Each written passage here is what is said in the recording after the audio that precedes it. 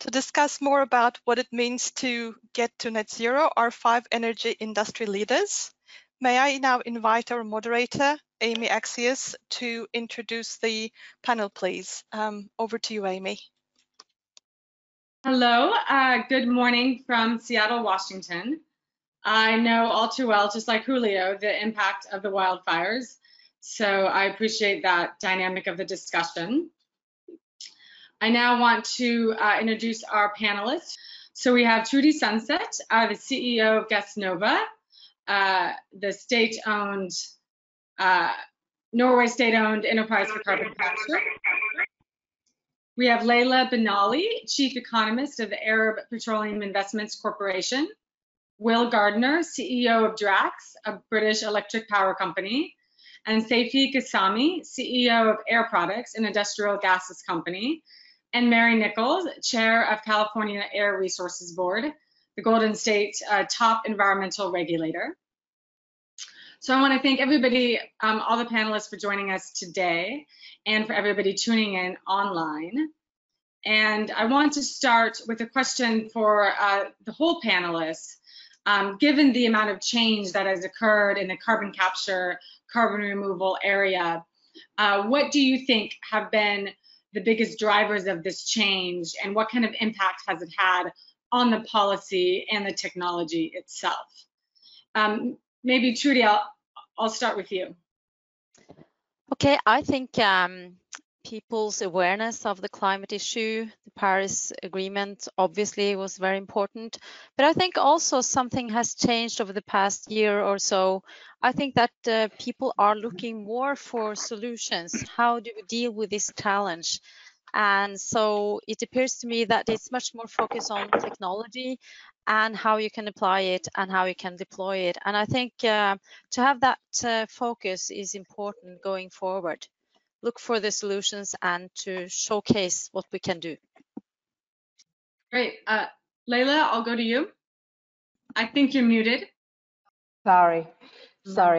We always do that.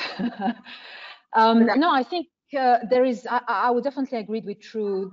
There is an increasing level of awareness. And I think part of it is due to the similar sessions that we are having today.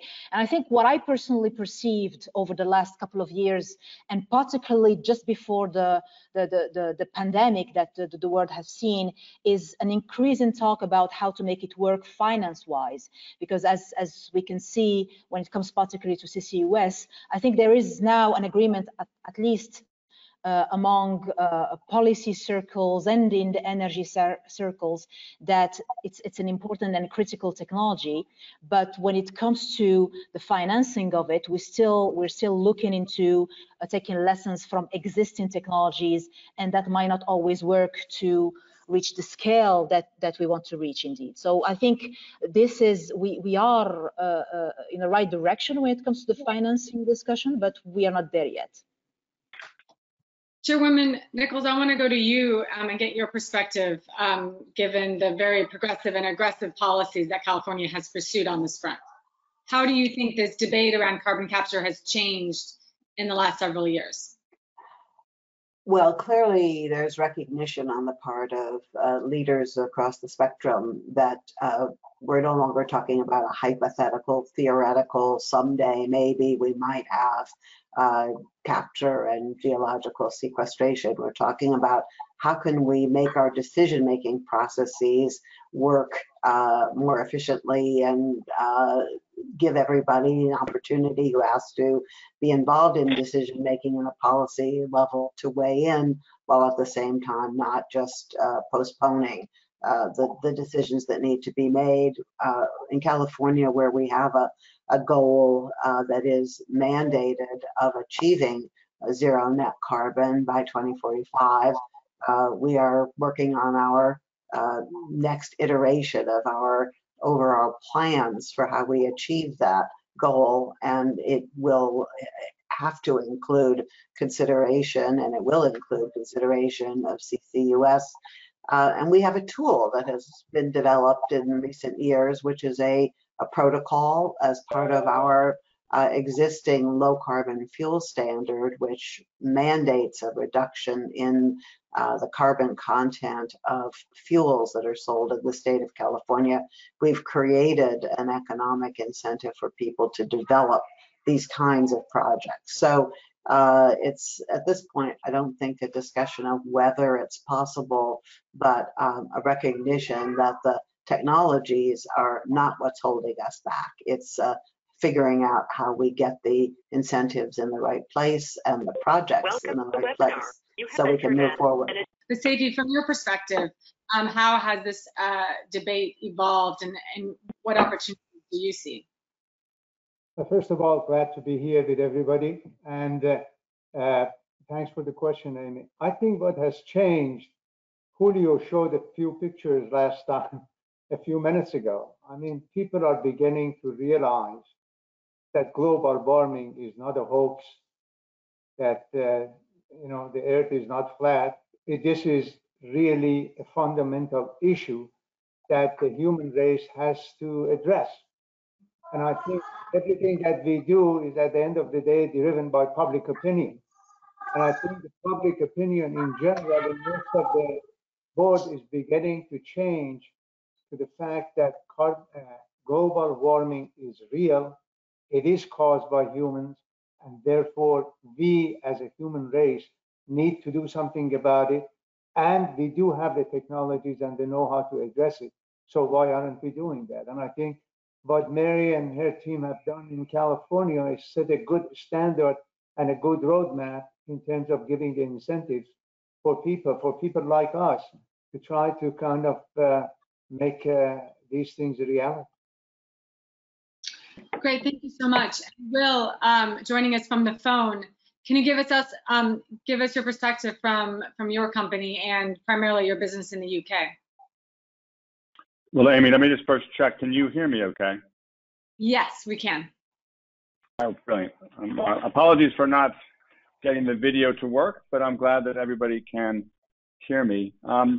First, let me just echo the thanks and congratulations to Julio, Alex, and others who worked on that report. From my perspective, sort of being somewhat, I think, on the front lines with policymakers and others trying to work through ways to get BECCS specifically to work in the UK, it's exactly the kind of material that I think we need right now to increase the intensity and sort of the urgency of the debate about carbon capture and storage in general, but also about greenhouse gas removals, for example, and the whole importance of, you know, ultimately geological storage. So again, I thought it was a great report, and I look forward to being able to sort of use some of that data in some of the work that we're doing. To answer the specific question, Amy, I think what we're seeing in the UK is a move from sort of carbon capture and storage to sort of maybe a nice to have to a real need to have, and something where there's real policy work happening. I am quite encouraged by that. So, you know, again, I can talk more in detail about this later, but there's real work going on around hubs, as was discussed in the presentation. There's real work going on around support mechanisms for the transport and storage infrastructure, for carbon capture, for gas, for industry, and also for BECCS. So I think for me, we're starting to move from a scenario which was much more about, you know, a nice to have to something which is critical, and actually there's real policy work happening. So I'm quite encouraged.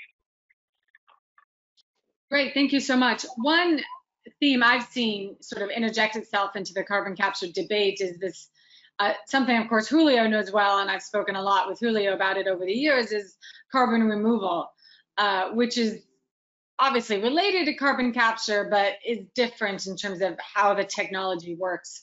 I would like to get the panel's take on how do you see the landscapes different for carbon capture, you know, capturing carbon at the source versus carbon removal of the sort that, say, Carbon Engineering based in British Columbia does. Do you see a distinction between those two types of technologies? And do you think that one has more potential from a business perspective and more fills a more essential role in addressing climate change? Anybody wants to jump in on that? Maybe Leila, could we go to you? Oh, all right, I can jump in here. Well, I mean, I think it's very different in a major way. I mean, one thing you asked us in the first question, how the debate has changed over the last couple of years, but we didn't say what did not change over the last couple of years. What has not changed is that the world could not agree yet on a carbon price. And as long as we don't have a clear, regardless of what price is, because from an investor's perspective, of course, or even from a consumer perspective, I mean, we respond to price signals at the end of the day. So I started with that because I think that's a key point. If we don't have, I would say, a visibility on how much it would take for the right to pollute in a way, we will continue to have a major difference between carbon removal and carbon capture technologies, because from I would say my own personal perspective as an investor and a lender, it would be at this stage, I would say, much easier to find financing solutions for carbon capture, because usually these are projects that are clustered and the capture is at production point, and it's I would say relatively easier to finance and find project financing mechanisms to, again, if the point is to make them grow at scale. When it comes to carbon removal, I would say from a financing perspective, it would be very specific, very either site specific or I would say utilization specific. So it will be a bit more difficult to find, I would say, a more clustered financing mechanisms for that. So for me, from that perspective, I think the two are very, very different indeed. Great. Maybe I could just add one point on that, which is that to the extent that carbon capture is seen as a technique for maintaining oil and gas production in California by utilizing wells that are suitable for long-term carbon storage, there will be serious opposition, whereas there's a much greater, quicker likelihood of being able to get local approvals and community approvals for projects that involve decarbonization of other sectors. Great. Amy, if you Yes, Will?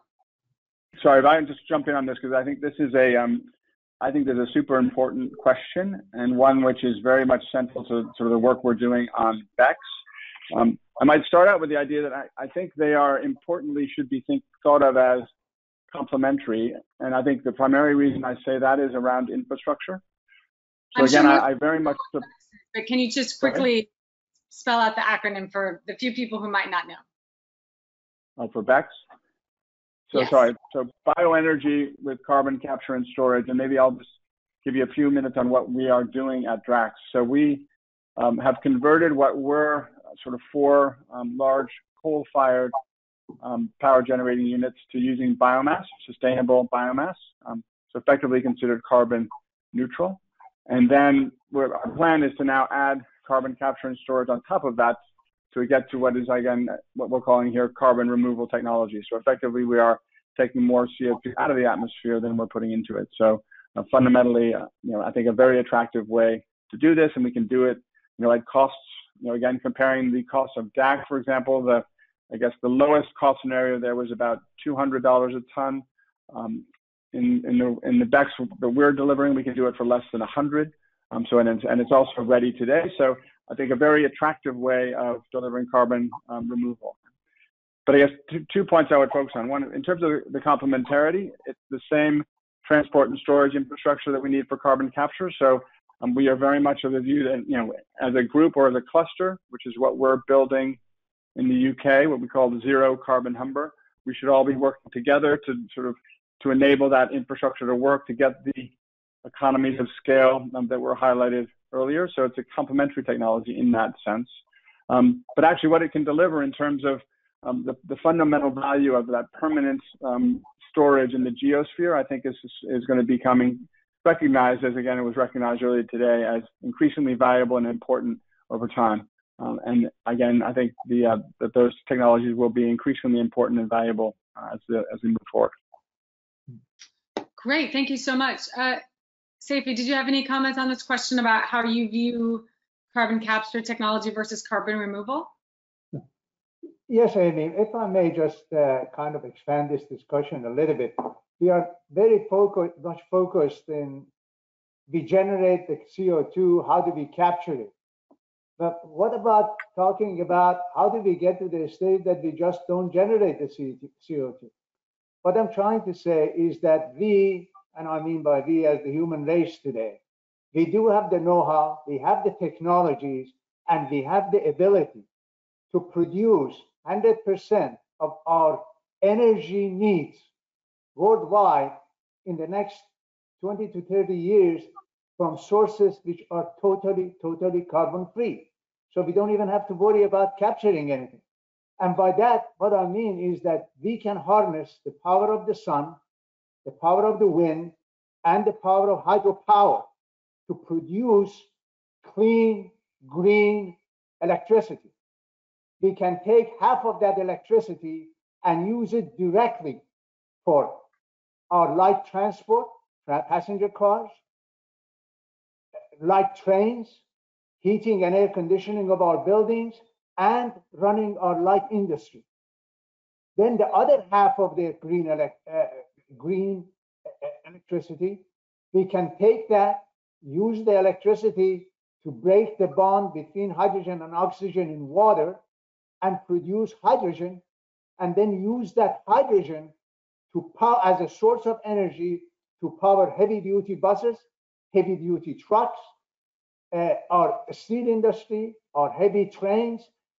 So the whole thing can be totally free from carbon.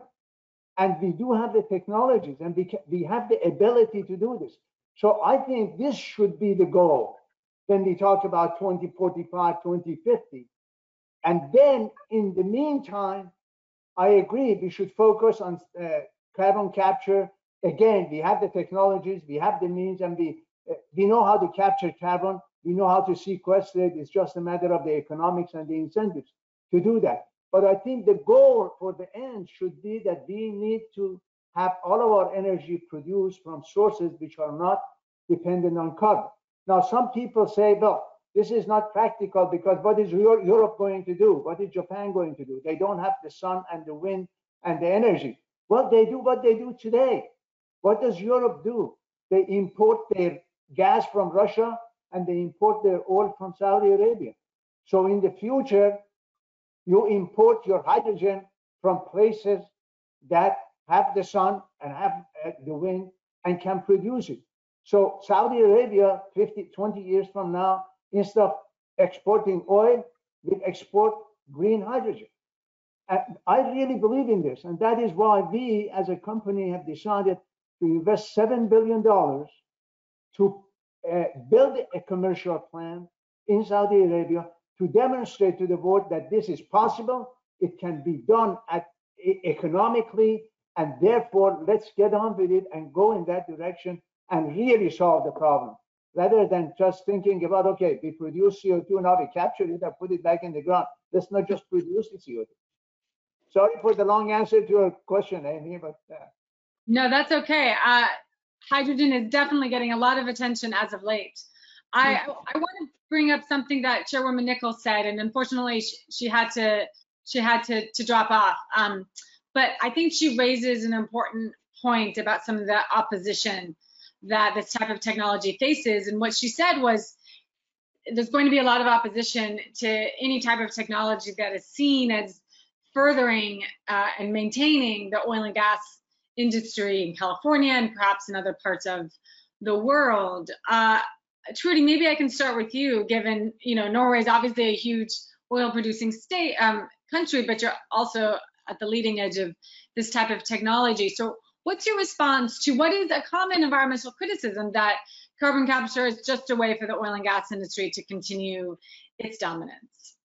I think it's an understandable criticism that we have to face.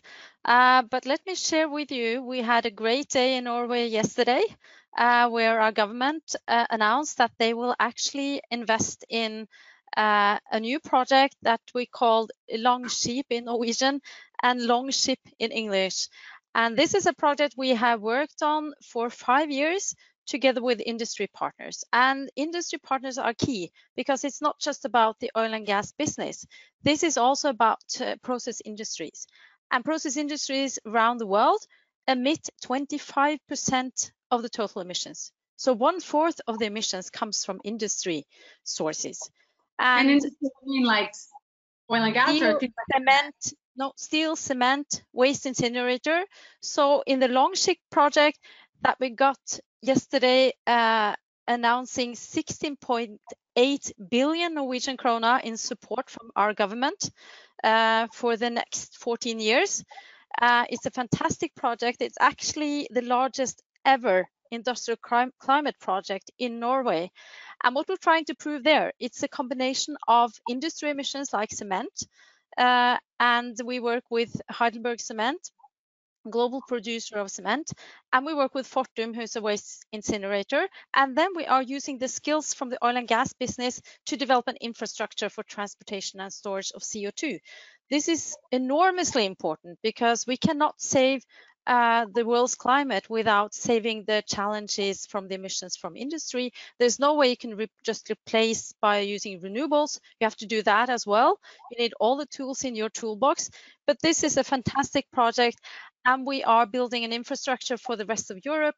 So we have surplus capacity in our store, inviting industries from all across Europe. And we also share all the knowledge so they can send their CO2 off to Norway for being stored offshore.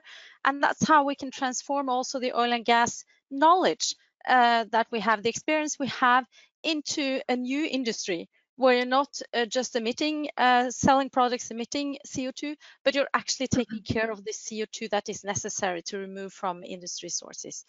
And back to your previous question, I think it's so important to see that the industry is engaged, that they're willing to do this on their own plants. And this has to happen, and we're just starting to get there. Thank you. Great. I think, Trudy, I definitely want to come back and ask you a little bit more about that big news you guys had yesterday. But first, let's stay on this topic. I think both Leila and Seifi want to chime in on that. Leila, do you want to? Okay. Seifi, you want to start? No, after you, Leila.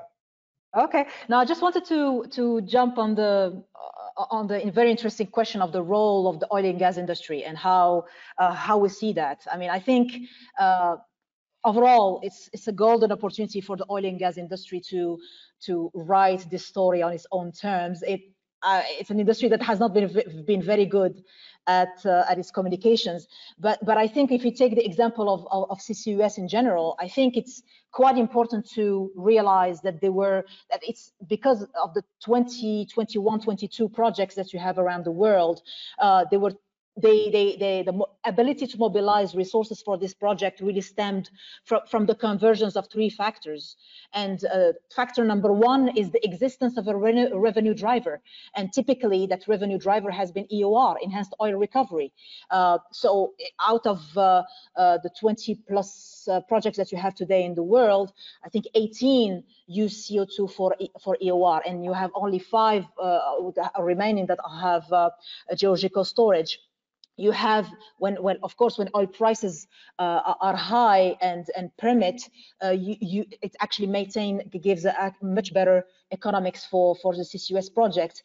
The other second factor that enabled the mobilization of resources for those CCUS projects is that the cost of capture was relatively on the low side. So typically in a fertilizer or gas processing plant, as opposed to the harder to abate sectors, cement and steel, simply because CO2 separation is an inherent requirement.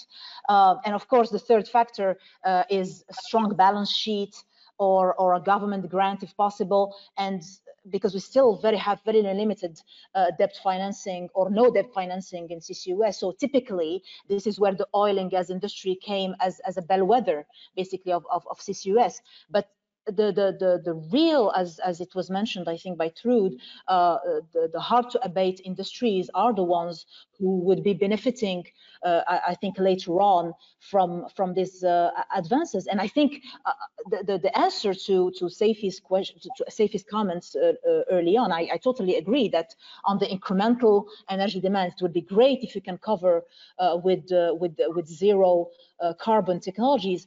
But for the existing, and I think Jason showed a slide early on with the existing petrochemicals plants and industrial plants that still have 20 years, 30 years to live, you cannot just shut it down. So you have to find solutions. And for these plants, we still don't have a better monetization or revenue driver than the ones that are provided by the oil industry, at least in this region. This is how in the UAE and Saudi Arabia, you were able to find mobilization of resources for these projects that we have here today. I will just want to add just one point on the point that Seifi was mentioning. It's there's definitely an exciting story happening for several countries, particularly in this region, that have access to low-cost renewables. If you have the opportunity to, of course, oversize your renewable plans, you might find a way to export embedded green electrons, if you may. But here again, I mean, you need to have a conjunction of several factors to be able to achieve that indeed. But I fully agree with his vision. Great. Seifi, did you have a comment about the criticism from the environmental community and even beyond that, Democrats here in the United States and other progressive leaders around the world? What do you say to people who are concerned that carbon capture is just a way for the oil and gas industry to stick around longer than it should? Now, Amy, I have to say I agree with them. I think that we are dealing with an intelligent public. You cannot fool the public. I mean, if that is why I'm so insistent on the fact that we need to have a plan that we are going to generate our energy from carbon-free sources, and then convince them that in the meantime, we are going to do carbon capture in order to make it a better world. Because if we don't say that, then carbon capture becomes a means for oil and gas to continue using hydrocarbons. So I agree with that. That is why, as a company, we are the world's leader in carbon capture. We have the only commercial plant in the world for carbon capture. So we know how to do that. But we decided that that is not the only area that we need to focus on. We do need to go to zero carbon energy and demonstrate to the world that that is possible. I think Mary Nichols' comment is very right on. If we do not address this thing, then the public will think that we are all a bunch of cynics and being puppets and being used for the continuation of a policy that only benefits the oil and gas industry. And we certainly are not in that camp. But we want to get away from that. Amy, could I jump in there? Yes. Because I think this also goes back to then your question about the difference between carbon removal and just pure carbon capture. Because if you're using the carbon capture to capture CO2, either you're a direct air capture technology, which is not helping the oil and gas industry, or BECCS, using bioenergy plus carbon capture. So you actually get what we would call carbon negative, as in you are taking, whatever you have negative emissions, how you're reducing CO2 in the atmosphere. If you're using carbon capture and storage to actually enable those types of technologies, then I think you basically deflect or you defeat the argument that it's only about supporting oil and gas, right? But the other thing for me is, again, the comments from one of the panelists earlier about, we absolutely can get the energy system to be carbon neutral on its own. I think, ultimately, I think that's a very good ambition. But there will, I think, two things. One is there's always going to be challenges of balancing the system, but probably more importantly, other forms of abatement, industries which are hard to abate or agricultural, expensive to abate, will need something to offset them. So the idea of negative emissions, i.e. something that's negative, using carbon capture and storage as a removal enabler, I think is key for both of those reasons. Great, and just a quick time check. I know we were a little delayed from the onset, so if it's okay with everybody, I want to go just a few minutes past 10:20 Eastern time, closer to 10:25 or so. But if you need to jump off, just kind of give us a wave and let me know. Trudy, I want to come back to you and just quickly kind of close the loop on this big news that you guys had yesterday. I've actually been to Norway to see part of, what is now going to become this project. And clearly there's a difference of opinions about the role of the oil and gas industry, which I think it's great to have differences on a panel. Otherwise, it's boring from a reporter perspective. But Trudy, can you share what was the biggest hurdle in getting this project over the finish line, and what hurdles remain? Well, it's quite a complex project. So we're working with cement industry and a waste incinerator.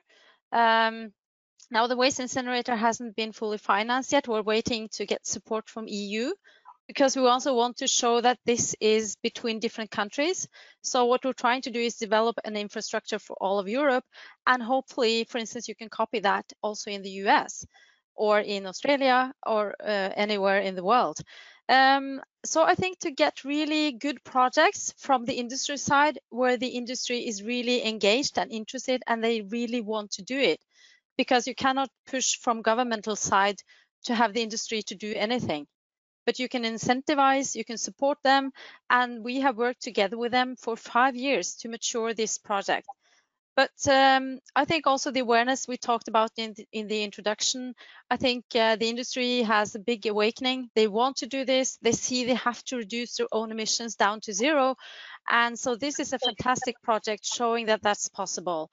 The oil and energy part of this equation is actually to transport and store the CO2. You need geologists to oversee that geologic storage is safe, that you can do it in a good way, and that you can get public trust that this is a good solution. And that is also our main focus. So getting everything this together, and then to get the political willingness to finance this. That is the biggest hurdle that we just passed yesterday. And excuse me for being a bit excited about that. It's so important. I think this will be a breakthrough for CCS technology globally.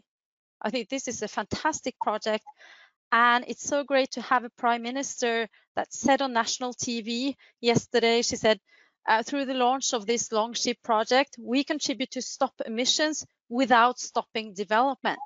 And this is what this is about.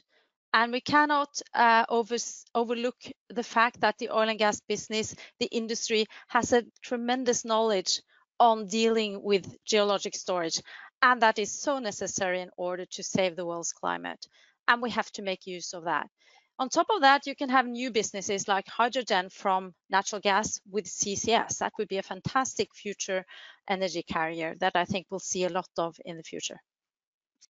I want to ask what I call lightning round questions. So it's where I ask you guys a very clear question and then you answer with just, this will be an sort of A, B, or C option. So what's the single biggest thing that's holding back carbon capture and carbon removal technologies? Is it A, cost or economics, B, politics and policy, or C, technology? I go first. Great. It definitely is the cost, and that is why we need a board-wide carbon tax. Great. Anybody else? I fully agree. A, cost and economics, but don't let the economists do the politicians' work. I would go with policy and politics, because I think the solutions are there, the cost is clear, and we need the government to get behind it. And I would say B, definitely. If you have the B in place, the cost will be there. I mean, then you'll deal with it. And then the same question for hydrogen. Is the biggest thing holding back hydrogen cost and economics, politics and policy, or technology? If politics and policies, then I'll go with B. I go with B as well. It's the same problem. Yeah, I would too. It's definitely B. It's the same question, actually. Same with me, because they have the technology. There's no question about it. So I want to end then with a very timely question, given your guys' answers to that. Something that hasn't quite come up on at this event yet is the looming U.S. presidential election. And of course, America is not the only country in the world, but it is very powerful when it comes to the government incentives that we have here and overall investment that flows in and out of the United States. So what are you watching for when it comes to this U.S. presidential election? Do you see a big sea change happening in the areas of carbon capture and removal and, and sort of the cousin technology of hydrogen? Do you see a big sea change happening if Biden wins? Or do you think even if Trump wins re-election, despite his very obvious dismissal of climate change, do you think there could still be support for the technologies that we've been talking about today? Maybe Seifi, why don't we start with you on that one? I'm too busy running my company to pay attention to politics. The politics and the policy have been holding your company, these technologies back. Yeah, but you are focused on the presidential election. I think what matters more than the presidential election is the House and the Senate. At the end of the day, that is where legislation is made. So I think the consequences of that is more important than the consequences of the presidential election in terms of what we're talking about. So, and you think that progress could be made regardless of which party is controlling which chamber? Well, obviously, the two different parties have different policies, but I think at the end of the day, I think no matter who is the president and which party controls Congress, what counts is the general public opinion. And I think fundamentally, public opinion is shifting toward the realization that global warming is real and we need to do something about that. And the biggest driving force for that, I know in our company, is the younger people. Because the people are saying, look, this is my future. You guys are not going to be here 50 years from now, but I'm going to be here. And therefore, they are the ones who are going to drive policy, no matter who is in power, because the public opinion will shape what nations do at the end of the day anyway. Will, if I can get you to jump in here, what are you watching for out of the U.S. elections this year to the degree that it could impact the technologies that you're pursuing?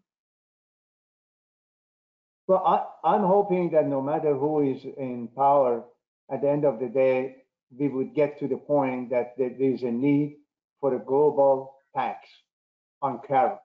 Right now, California has a great program thanks to Mary's effort.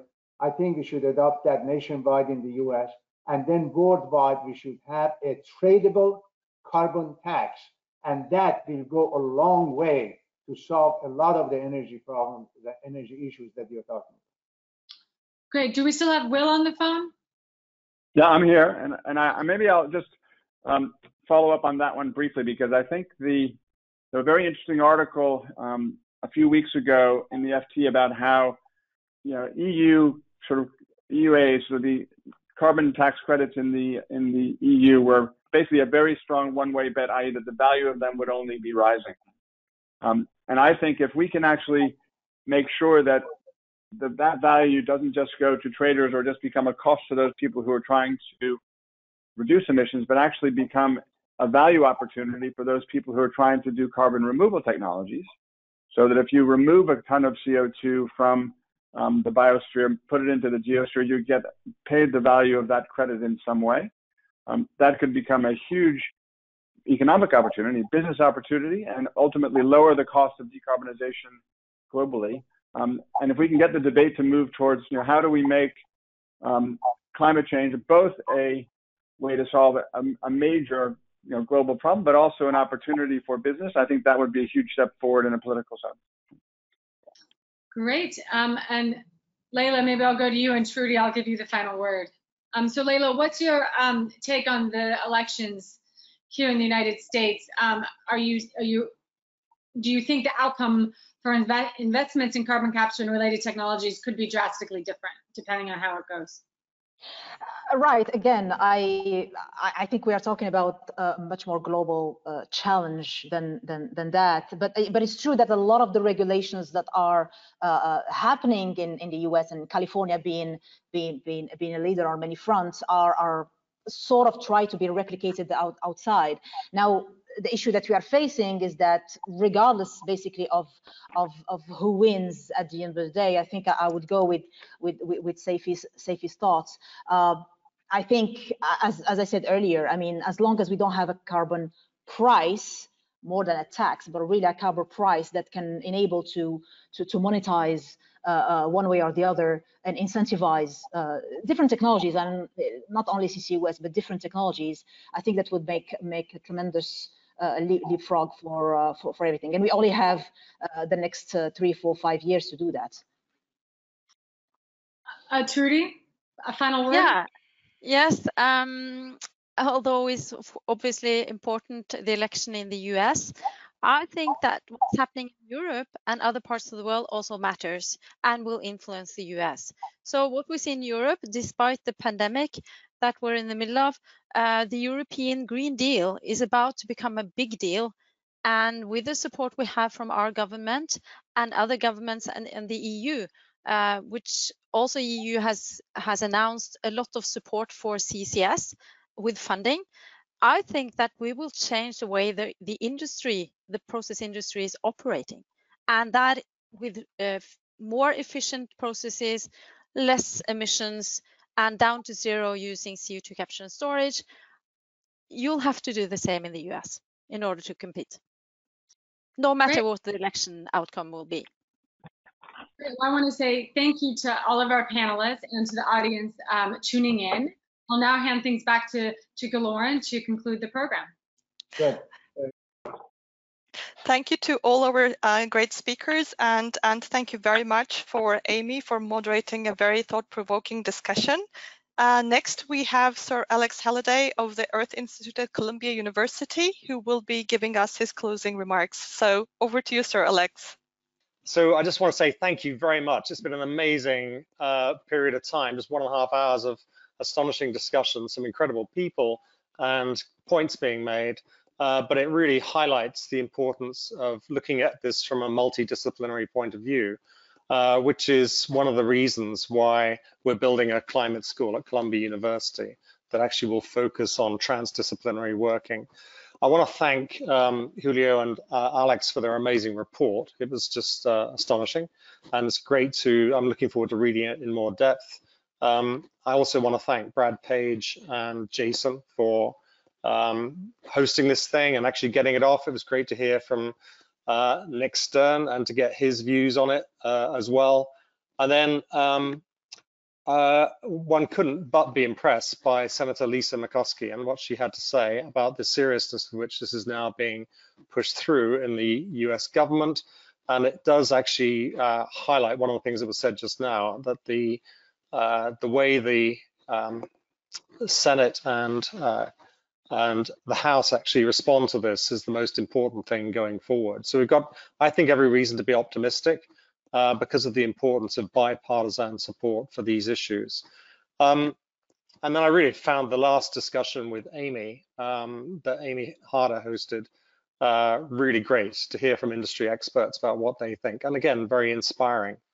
So maybe I could just quickly say a few things about why we're building a climate school, because it's actually to do with the needs of people in the future that we think need to be addressed. This is a massive issue. Climate change is a massive issue in terms of intergenerational human rights. And we need to think about what we're sort of delivering for the world and what we're providing for the future of succeeding generations going forward. And the issues of social justice are massive in this area. And so it's not just about economics and business and opportunities and current dangers. It's actually about what we're going to end up with in the future. It represents the biggest challenge of our time. And but at the same time, it's deeply interesting. And today's discussion is a good example of why this is really fascinating area to be working in, where there's a lot of scholarly work still to be done.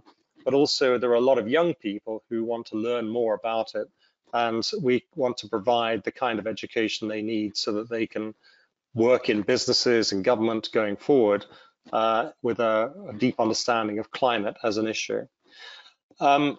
Things are going to get worse, and so I think one of the things to obviously say here is that even without any further emissions, if we could miraculously stop them, the world, the Earth actually has a sort of lag time, so we know things are going to get worse still.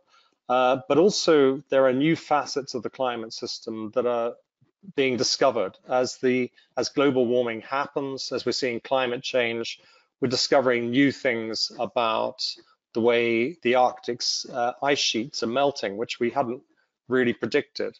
We're seeing new things about the way wildfires work, and we're seeing new things about the way storms, big storms, are going to behave. And so until Hurricane Harvey, we hadn't seen, and some of that stuff, we hadn't really seen such massive rainfall. And so understanding the climate system is something that's going along with climate change. And that means that we need to also be quite concerned about the fact that we don't actually understand everything right now, and things could get significantly worse than we've been predicting. So there is an urgency about this that is really, really incredible. We have to work very, very hard and regard it as a crisis rather than just a problem or a phenomenon. One of the things we need to do, therefore, is to think about this in terms of solutions. And of course, this has all been about solutions today.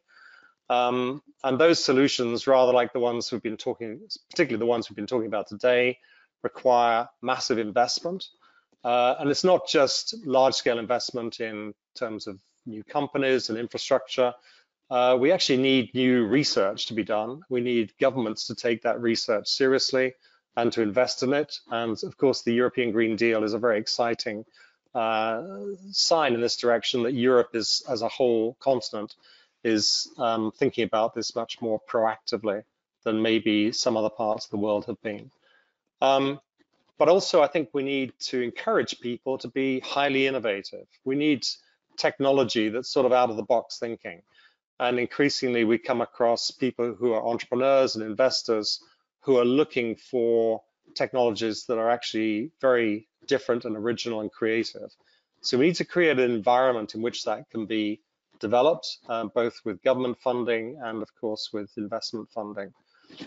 And I guess lastly, we need policy. And it's quite clear that the way in which policy is developed through organizations like the Center for Global Energy Policy, providing a sort of feed of ideas and framework for thinking about the problem, is massively important. Typically when I deal with politicians, it's not like they need convincing about climate change.